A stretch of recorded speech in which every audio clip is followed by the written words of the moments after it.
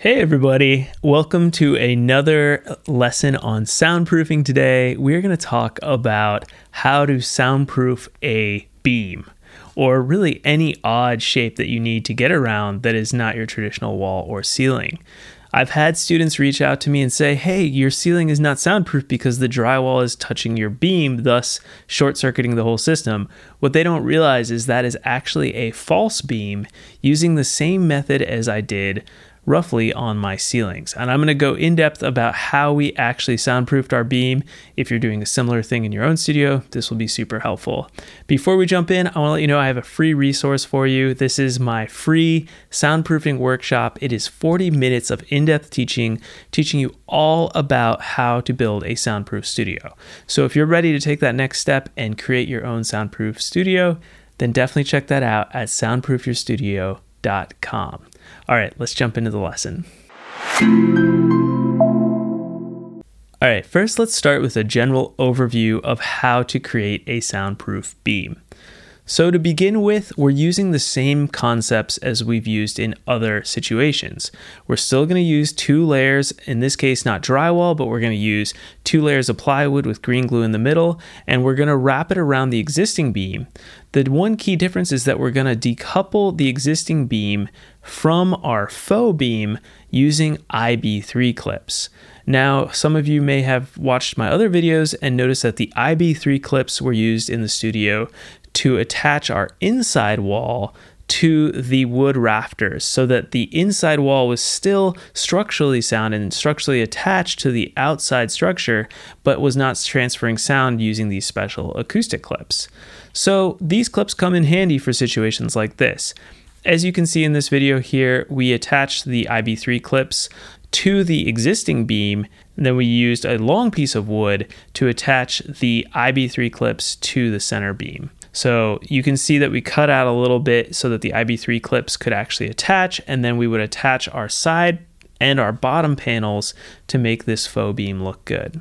So once we got that main beam up there, we put some spacers in. However, I would recommend that before you put the beam up, you attach a spacer, and this can have a little 1/4 inch gap between the top of it and the wood beam. You can see in this video that I'm explaining about this.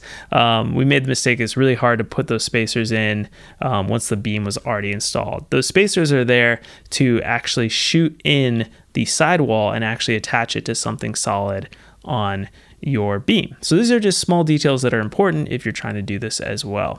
So we went ahead and measured our sidewalls.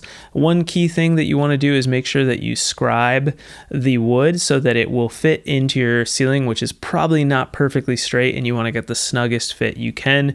So you can see here Henry is scribing the wood and is getting it so that when we cut it at a 30-degree angle and get it right up against our drywall, it's going to fit snug. And we did that for both layers, so the inside layer and the outside layer. Remember, we have 2 layers with green glue in the middle.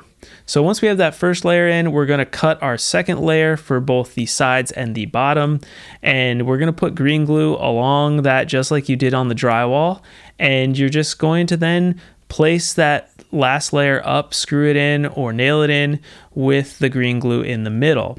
Finally, to finish off this beam, I've just simply stained it with some nice wood stain, and as you can see here in this finished product, it looks amazing.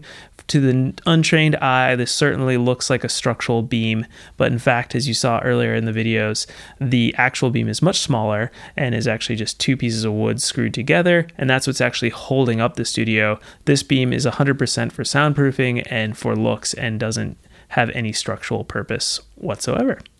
So this was a nice little quick video showing you that soundproofing sometimes takes on some different forms than just the traditional wall, ceiling, and floor. And sometimes you got to kind of innovate, but still keep the same principles in line, which is decoupling using those IB3 clips and creating mass, and dampening using the green glue and the 2 layers of 3/4 inch plywood that we wrapped around the beam.